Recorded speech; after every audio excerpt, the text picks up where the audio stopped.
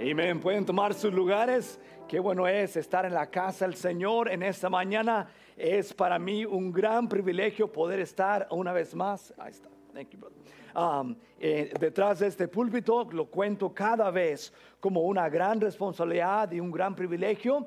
Y qué bueno ver la casa del Señor llena en esta mañana para poder juntos aprender. Y es nuestro deseo aquí como iglesia tener esa meta de cada vez que Dios nos da el privilegio de estar en su casa, de poder aprender. Es nuestro deseo aprender, crecer en las cosas del Señor. Y ya sea que usted nos esté visitando como la familia Sánchez en esta mañana y otros, o ya sea que usted asiste regularmente o ha venido en otras ocasiones, qué bueno verle en la casa del Señor. Sigamos, como dijo nuestro hermano Quintanilla, orando por nuestro hermano pastor Jeremy, su familia. Ya llegó la niña, ¿verdad? Gloria a Dios. Ya ahí entre esa casa, ¿verdad? Habían dos varoncitos y ahora ya llegó la niña. Así que hablé con el pastor ayer, estaba bien feliz con la niña acostada. Y que tú nunca hiciste eso con los niños. No, sí lo hacía. Pero no, qué bendición y gloria a Dios por lo que Dios está haciendo en Betania. Gloria a Dios, nos alegramos porque es obra de Dios. Todo es obra de Dios y gloria sea a Él por lo que Él está haciendo. Vayan conmigo a Mateo capítulo 12. Y la verdad, de antemano les digo que en esta mañana quise nomás tratar de traer una enseñanza que espero que sea de ánimo, que sea algo de aprender, pensar cosas diferentes. Yo creo que cuando Jesús vino en su ministerio terrenal, Él trató de compartir estas verdades continuamente de diferentes formas. Y yo quiero en esta mañana hablar acerca de Jesús y el día de reposo y cómo eso nos ayuda a ser de ejemplo de enseñanza en tantas áreas de nuestras vidas. Y quisiera hablar un poco acerca de ese día de reposo. Ahora, ¿de dónde viene el día de reposo? ¿Alguien sabe? What is the Sabbath, el día sabático? ¿De dónde viene? Cuando Dios creó, en Génesis encontramos que en el capítulo 2, que Él había creado estas cosas, hizo toda la creación y el séptimo día Él descansó y dejó una marca y dejó un ejemplo, ¿verdad? Entonces vemos eso, vemos también en Éxodo capítulo 20, que Él había instruido a Israel a tomar ese día para recordar a Dios como creador. Dios siendo el creador y ese día marcaba un día para poder enfatizar esa realidad de quién era Dios, el creador. Y luego en Deuteronomio, después de que el pueblo de Israel había salido de Egipto y todo lo demás, usaban ese día también para recordar y observar a Dios como su redentor, el que los había redimido, ¿verdad? De la tierra de Egipto. Y vemos que en todo esto, vemos que comienza entonces en la ley de Moisés a desarrollarse este pensamiento de qué era el día de reposo, el día de reposo. Y pasan los siglos, por decir, pasan los cientos de años después, y llega el tiempo de Jesús y lo que había pasado era que, como lo que pasa tantas veces, entre el hombre quiere tomar lo que Dios ha hecho y trastornarlo a nuestra imagen y convertirlo en algo para nosotros que nos sirva a nosotros y no que le sirva a Dios. Y viene Jesús en su vida en su ministerio terrenal y Él con el día de reposo, como en tantas cosas, lo usa para demostrar que la mentalidad del hombre ha trastornado lo que era la intención de Dios, lo que Dios quería hacer y lo que Dios quería comunicar.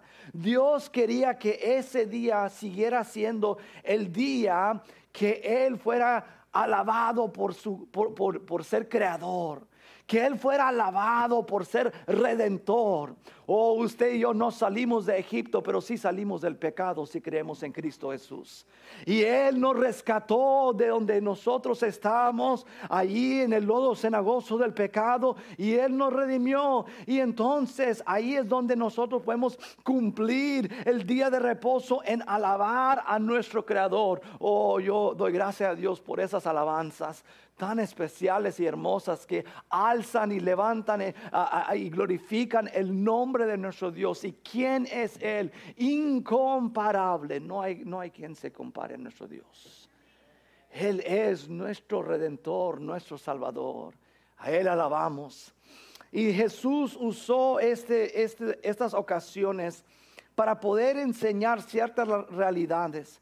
Y antes de llegar a Mateo 12, donde vamos a iniciar nuestra jornada en cuanto a nuestra búsqueda y usar el día de reposo como una enseñanza que llega a un raíz un poco más profundo, que debe de en ese día hacer que nosotros tomamos un momento para reexaminar nuestras vidas y nuestros pensamientos en ciertas cosas que Dios ha dejado. Porque si no tenemos cuidado, podemos nosotros llegar al fin donde llegaron los escribas y los fariseos, a convertir ciertas cosas que Dios había establecido en algo para su beneficio y no para la gloria de Dios. Y esto llegó a ser realidad en el caso del día de reposo, como también se puede llegar a ser realidad en muchos aspectos de nuestra vida. Entonces yo quiero que nomás repasemos estas porciones y así con una sonrisa en sus caras los veo bien amargados. ¿Qué tienen ustedes? ¿Una hora más de descanso? ¿Qué más? ¿Qué más queremos? No, qué bendición, un día hermoso. Los hermanos tenían un grupo esta semana en el Loma de Vida que vinieron de diferentes partes, algunos de Pennsylvania, otros de Michigan y otros de Florida, otros aspectos y otros lugares en los Estados Unidos y dijeron, no, qué hermoso es el valle. Le dije, no hombre, nomás llegaron esta semana, no saben lo que es, esto nomás recibimos 3 días así en todo el valle, en todo el año aquí en el valle y se quedaron bien impresionados con el clima del valle. Le dije, no, esto es engañoso, les dije, es engañoso, no se la crean. No, pero estamos aquí para honrar y glorificar a Dios. Y qué bueno poder estar aquí para aprender juntos. Es nuestro deseo. Antes de llegar a nuestra porción del capítulo 12, el capítulo 11 nos enseña esta realidad. Dice así el capítulo 11, el versículo 28. Dice, y es una porción conocida, Mateo 11, 28. Venid a mí todos los que estéis, ¿qué? ¿Y qué? Y cargados. Yo os haré descansar. Llevad mi yugo sobre vosotros y aprended de mí, que soy manso y humilde de corazón, y hallaréis descanso para vuestras almas, porque mi yugo es ¿qué? Mi yugo es ¿qué? Fácil y ligera mi carga. Ahora, esto va a ir muy importantemente, va a ir en contra de todo lo que los fariseos han estado enseñando a la gente. ¿Por qué? Porque para ellos tanto el día de reposo como tantas otras cosas se habían convertido en una carga sobre el pueblo. Y ahora el pueblo llegaba al día de reposo y pensaban, ay, no puedo caminar tantos pasos de mi casa, no puedo hacer esto, no puedo hacer esto. Y Dios quería enseñarles, no, eso no era el espíritu de la ley. Eso no era el espíritu de la ley. El espíritu era para poder enseñarles que la ley los llevaba al juicio, pero venía otra ley, la ley del Señor Jesucristo y su trabajo de redención, su obra de gracia y vida. Y ese era un yugo que era liviano, porque no lo tenían que llevar uno, no lo tenía que llevar la persona. Ya lo había llevado Cristo a la cruz, o lo iba a llevar Cristo a la cruz. Ellos viendo hacia adelante, nosotros viendo hacia atrás. Y eso es lo que encontramos en cuanto al contexto a lo que viene en el capítulo 12. Dice el versículo 1 del capítulo 12, en aquel tiempo iba Jesús por los sembrados en un día de reposo. Noten una vez más, ahí está el día que era, el día de reposo. Y sus discípulos tuvieron hambre. Y comenzaron a arrancar espigas y a comer. Viéndolo los fariseos le dijeron, he aquí tus discípulos hacen lo que no es lícito hacer en el día de reposo. Una vez más, haciendo énfasis en ese día de reposo. Pero él les dijo, ¿no habéis leído lo que hizo David cuando él y los que con él estaban tuvieron hambre? Como entró en la casa de Dios y comió los panes de propiciación, que no les era lícito comer ni a él ni a los que con él estaban, sino solamente a los sacerdotes.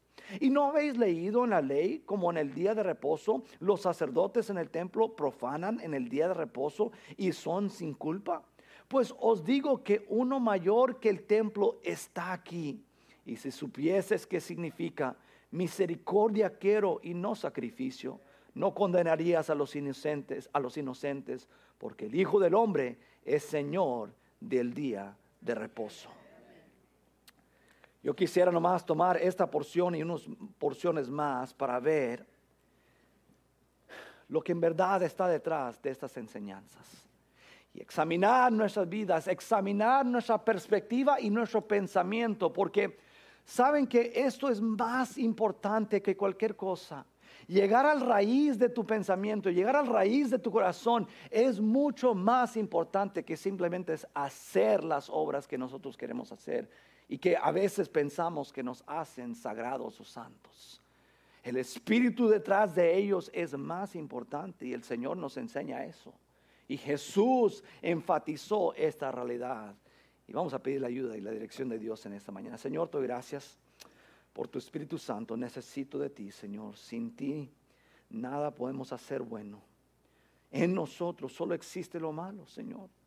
En nuestra carne simple y completamente existe lo malo, pero en ti, Señor, existe lo sano, lo perfecto. Y Señor, dirígenos, Señor, a través de tu Espíritu. Señor, tu Espíritu que vino a morar en nosotros el día de salvación, sea lo que dirija, Señor, nuestras vidas. Y en este momento mis pensamientos para poder compartir lo que tú quieres para tu pueblo en este día. Te lo pido todo en el nombre de Cristo Jesús. Amén y amén. El Señor quería hacer entender que lo que estaba pasando era que aquellos fariseos y aquellos personas religiosos habían convertido algo que había sido dejado, recuerdan desde el inicio, para enfatizar a Dios, el creador del universo, el creador del hombre, el que había hecho la creación para poder alabar y glorificar a aquel creador. Había apartado este día para poder glorificar al que había redimido al pueblo, para poder recordar aquel plan de redención, tanto el del pasado en el caso del pueblo de Israel, como también del futuro a toda la humanidad perdida en su pecado.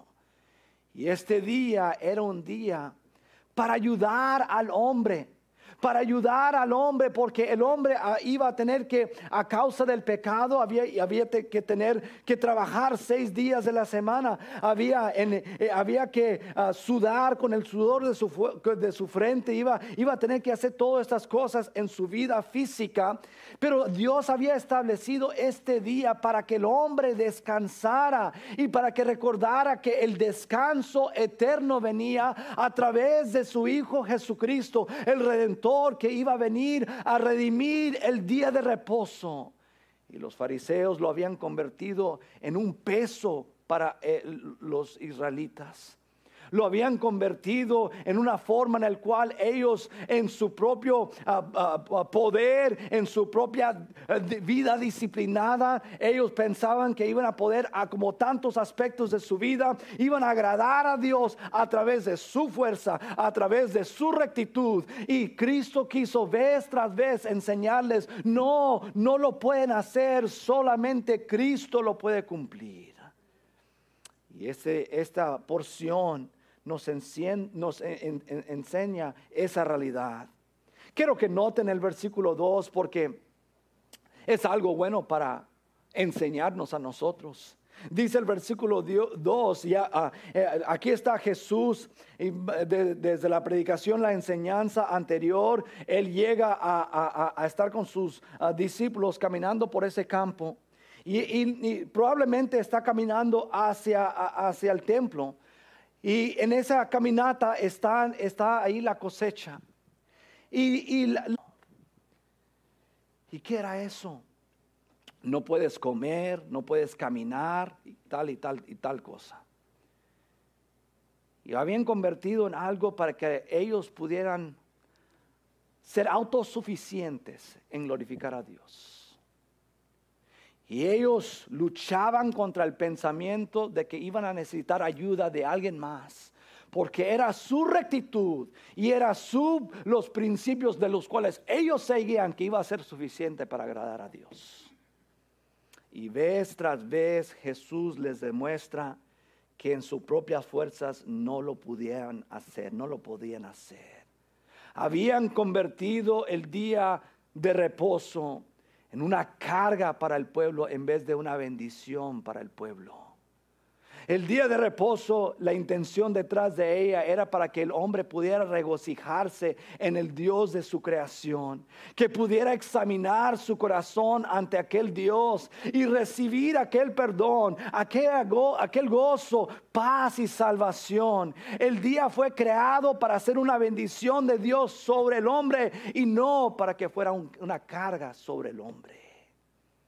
Lo vemos esto en la realidad. Vayan conmigo a Marcos capítulo 2. Mira lo que dice Marcos capítulo 2. ¿Sí están conmigo, hermanos? Ya son las 11, así que deben estar despiertos para esta hora. Marcos capítulo 2. Dice así el versículo 27.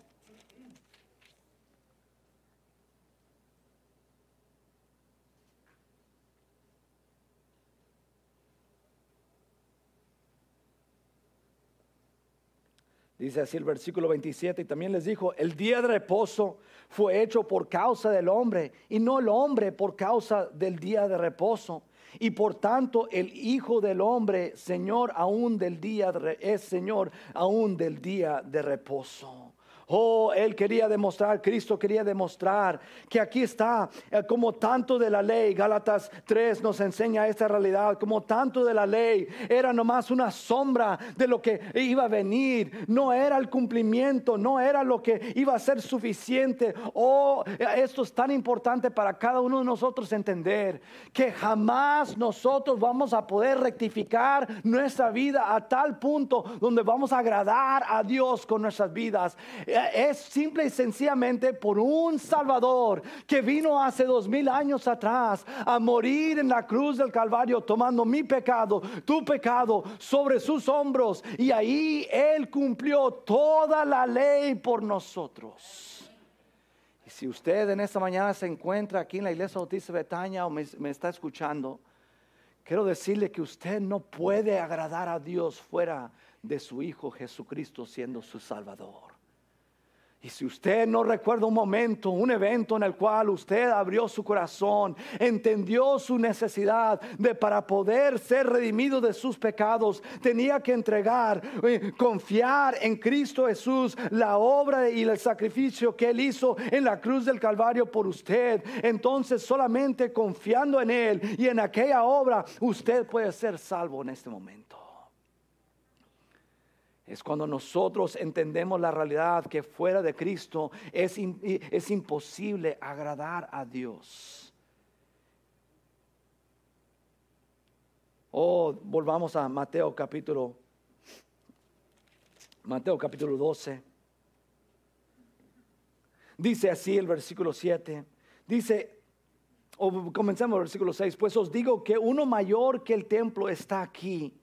Uno mayor que el templo, es decir, que en todo lo que estaban haciendo ellos, en las reglas de poder proceder de cierta forma en el día de reposo, iban al templo y qué importancia ponían ellos en el templo y qué importancia ponían ellos en los ritos y la ceremonia. Y sin embargo Cristo les hizo entender, oye, todo eso era un ejemplo, era nomás para simbolizar lo que iba a suceder, lo hermoso de lo que iba a suceder. I'm gonna use one of you. What's your Enrique, right? No. Caleb, come here, Caleb.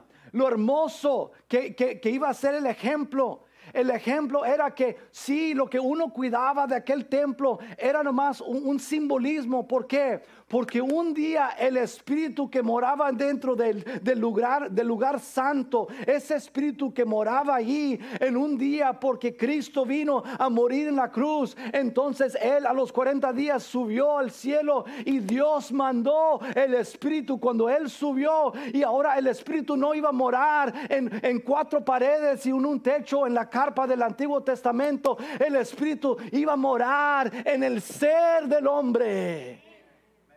Y aquí iba a ser lugar santo.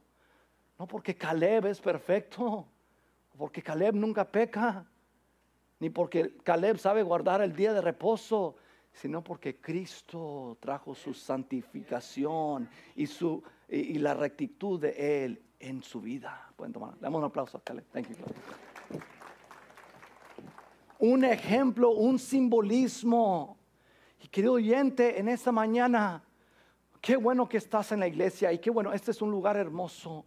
Cuando pienso yo en los veintitantos años, 30 años que Dios nos ha mantenido en este lugar y nos ha avanzado y nos ha permitido construir edificios para poder conocer a Dios y alabar a Dios juntos y crecer en lo que es el conocimiento de su palabra santa y los principios y las doctrinas de su palabra. Sin embargo, este lugar es un lugar, lo que donde Cristo, donde el Espíritu mora, es en nosotros, es dentro de nosotros.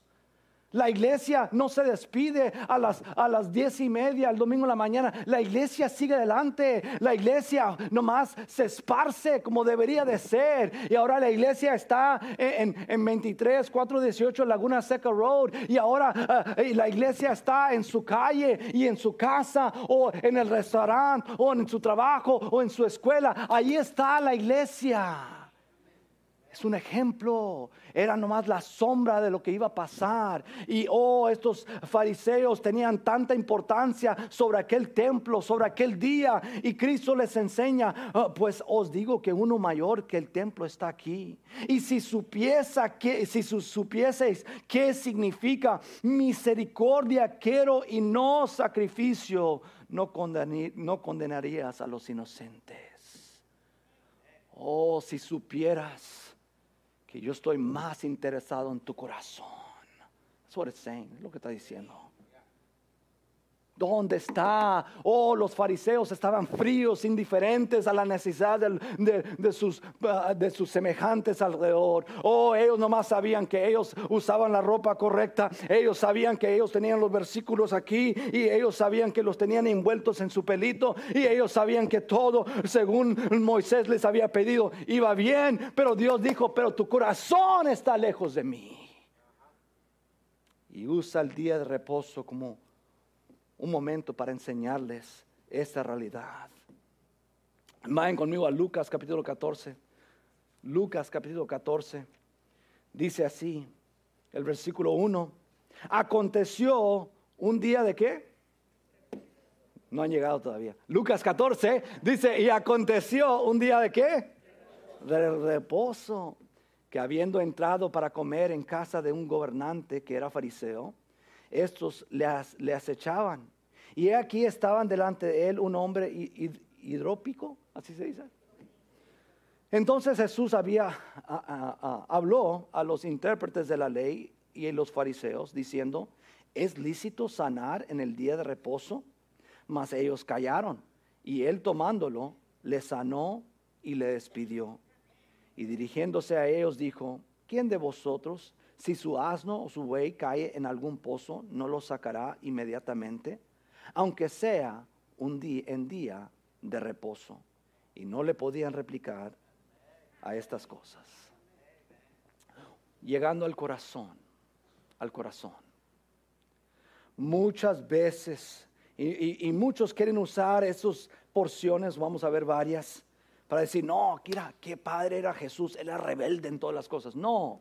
Él estaba demostrando lo que era el espíritu detrás de todo lo que estaba sucediendo, de la ley de Moisés, de los mandamientos de Moisés. Era de poder, como dice Gálatas, cumplir la ley, demostrar que en nosotros no hay suficiente para poder vivir según cada aspecto de la ley. Por eso tenemos que descansar en Jesús. Tenemos que descansar en Él.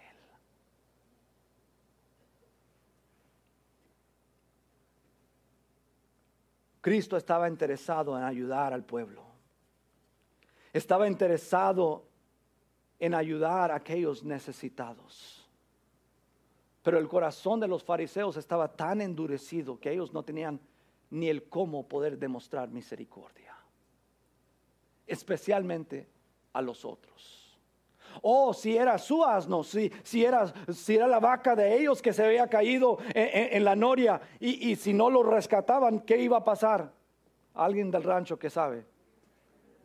¿Qué iba a pasar? Se ahoga, ¿verdad? No pueden decir, bueno, ahí vengo en unos 13 horas más porque pues es día de reposo. No. Para la vaca estaban dispuestos a quebrar la ley porque pues es mi vaca y se va a ahogar. Para el semejante que tenía necesidad, que estaba inválido, que estaba en gran necesidad, que necesitaba sanidad, no tenían compasión para ellos. Dios nos ayude a examinar nuestras vidas y nuestros corazones. Gloria a Dios que estamos en la iglesia. Gloria a Dios que estamos entre los redimidos. Pero que no perdamos esa compasión.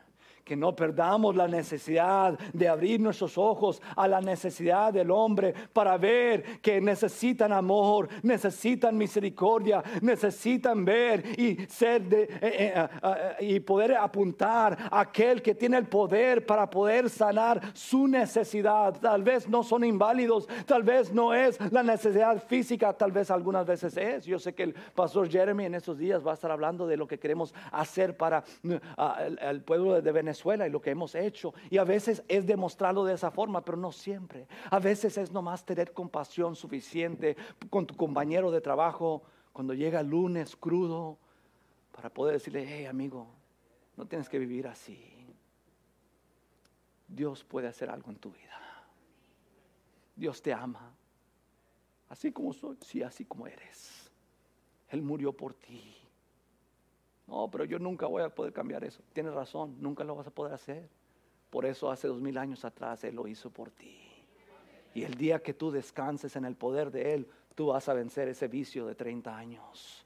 Tú vas a poder superar ese vicio que tiene y que te tiene ahí ahogado y atormentado en tu lugar. Él te va a poder traer libertad. Pero muchos de nosotros llegamos y otra vez anda borracho. Tengamos cuidado de no perder el corazón del Espíritu, de ver la necesidad y tener compasión de ellos. Vamos rápidamente a Juan capítulo 5, una porción un poco más larga, pero sí quiero hacer énfasis en cuanto a esto, porque nos ayuda a pensar de otra forma. Nos ayuda a ver que Jesús quería enseñarle al pueblo, y quería enseñar tanto a los fariseos como a sus discípulos otra forma de pensar, otra forma de pensar. Dijo ahí en capítulo 5, el versículo 1 de Juan, John 5:1, Juan 5:1, dice: después de estas cosas había una fiesta de los judíos, y subió Jesús a Jerusalén, y hay en Jerusalén cerca de la puerta de las ovejas un estanque llamado en hebreos Betesda, el cual tiene 5 pórticos. Y en estos yacía una multitud de enfermos, ciegos, cojos, paralíticos, que esperaban el movimiento del agua. Porque un ángel descendía de tiempo en tiempo al estanque y agitaba el agua. Y el que primero descendía al estanque, después del movimiento del agua, quedaba sano de cualquier enfermedad que tuviese. Y había ahí un hombre que hacía 38 años que estaba enfermo. ¿Cuánto tiempo? 38 years, 38 años, mucho tiempo. Y él tenía una enfermedad. Él estaba, cuando Jesús lo vio acostado y supo que llevaba ya mucho tiempo así, le dijo: ¿quieres ser sano? Señor, le respondió el enfermo, no tengo quien me meta en el estanque cuando se agite el agua. Y entre tanto que yo voy, otro desciende antes que yo. Jesús le dijo: levántate, toma tu lecho y anda. Y al instante aquel hombre fue sanado y tomó su lecho y anduvo. Y era el día ¿qué? ¿Era qué? El día de reposo aquel día. Entonces, aquí viene, ready, aquí viene la gran entrada de los fariseos, versículo 10. Entonces los judíos dijeron a aquel que había sido sanado: es día de reposo, no te es lícito, ¿qué? 38 años había estado acostado este pobre hombre. 38 años de no poder trabajar por su comida, por su diario vivir, para poder superar, para suplir para su familia. 38 años lo habían vivido. Él estaba al lado del estanque estos 38 años. ¿Cuántos días habían pasado al lado de ellos estos fariseos? Cada uno de ellos. Sin embargo, lo que les importaban a ellos era que era el día de reposo. Y que él se había levantado a llevar su camita. Había enrollado el sleeping bag, lo había levantado. Ese es trabajo en el día de reposo. Él le respondió: el que me sanó, él mismo me dijo, toma tu lecho y anda. Entonces le preguntaron: ¿quién es el que te dijo, toma tu lecho y anda? El que había sido sanado no sabía quién fuese, porque Jesús se había apartado de la gente que estaba en aquel lugar. Después le halló Jesús en el templo y le dijo: mira, has sido sanado, no peques más para que no venga alguna cosa peor.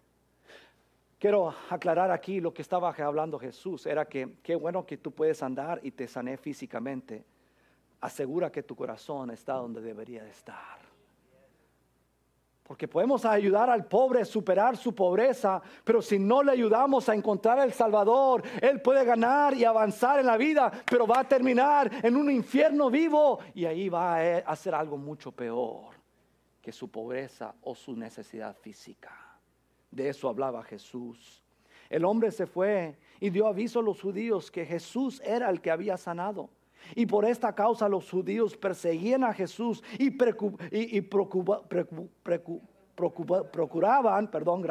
procuraban matarle, porque hacía estas cosas. ¿Cuándo? Wow, shame, muy malo. Y Jesús le respondió: mi Padre hasta ahora trabaja y yo trabajo.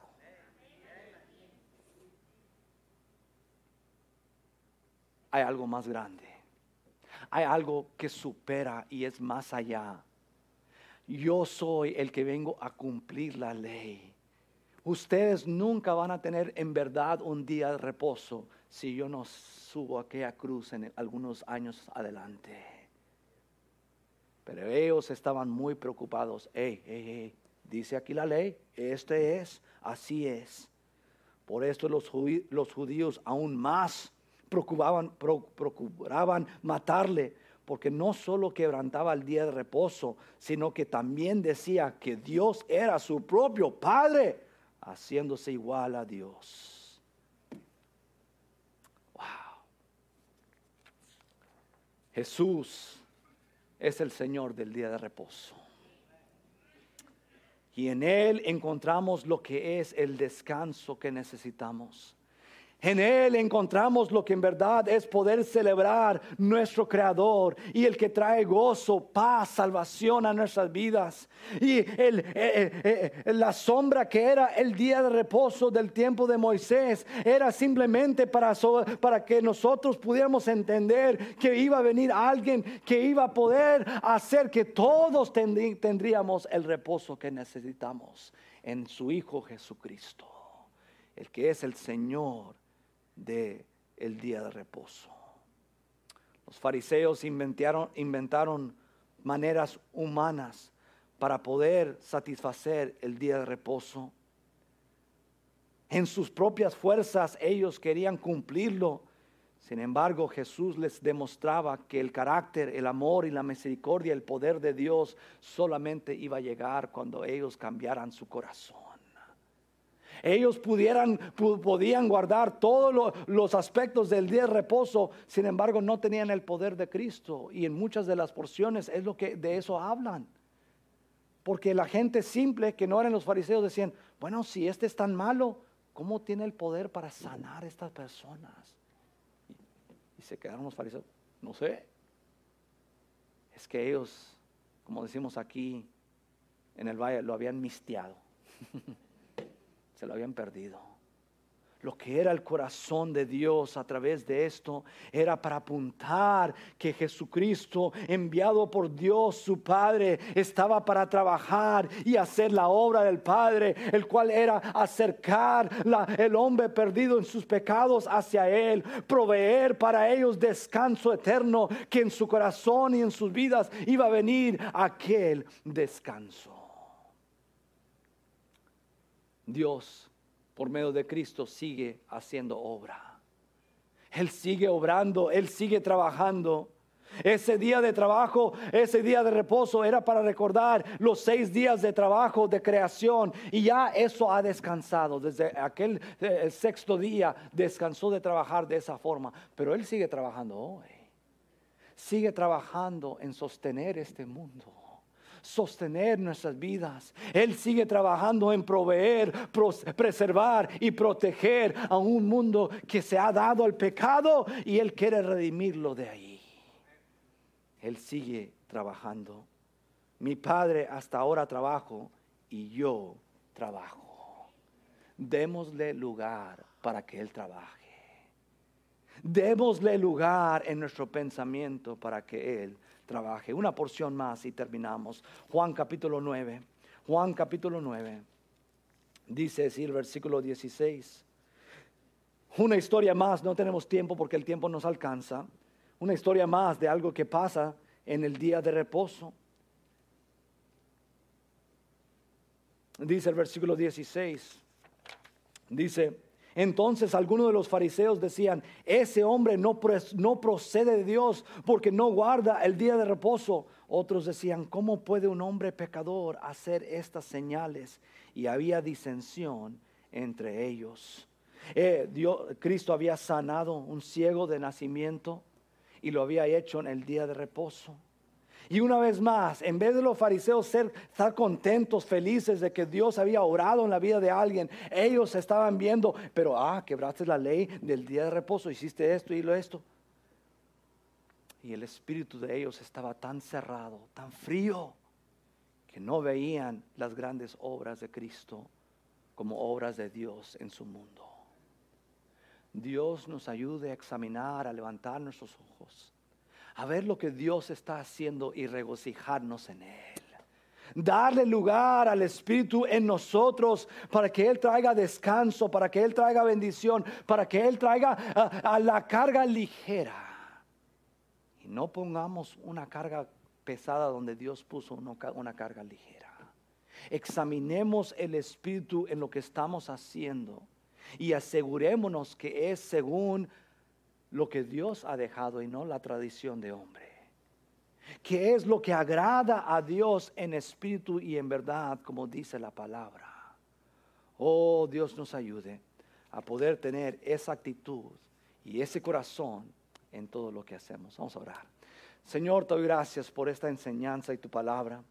Varias porciones que nos enseñas, Señor, no que viniste a discontinuar la ley, sino a cumplirla, a demostrar tu corazón detrás de todo lo que habías dejado y demostrado. Señor, gracias porque la ley nos juzga y nos demuestra qué tan corto llegamos a la marca, pero en ti encontramos la perfección. Oh Señor, en ti le pegamos a la marca cada vez, al blanco cada vez, porque en ti, Señor, somos suficientes y somos perfectos.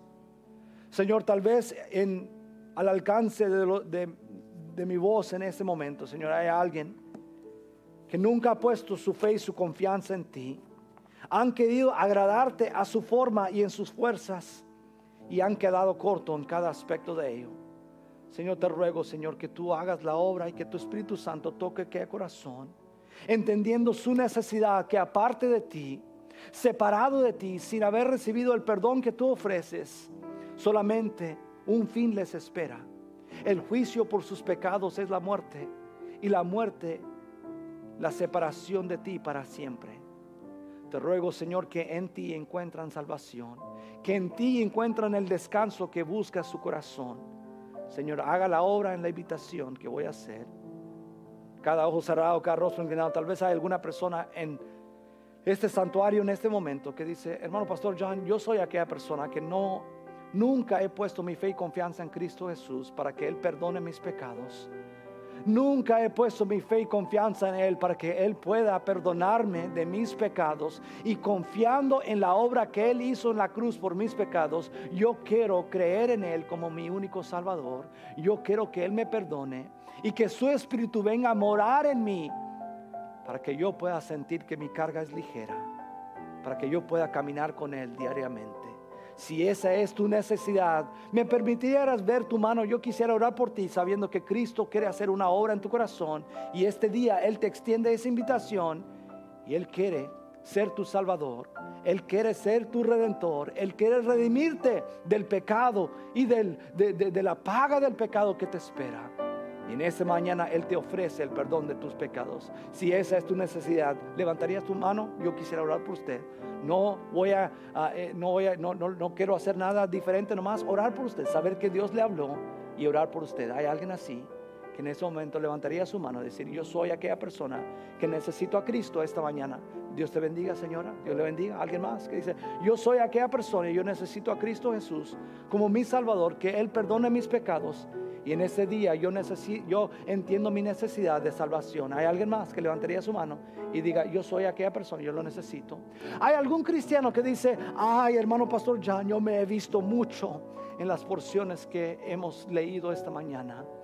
Yo he malinterpretado tal vez el día de reposo. Yo he malinterpretado lo que es mi rol en la vida cristiana, de ver y juzgar los demás. Y en esta mañana Dios me ha traído convicción de examinar mi vida. ¿Dónde está mi compasión? ¿Dónde está mi misericordia? ¿Dónde está mi énfasis?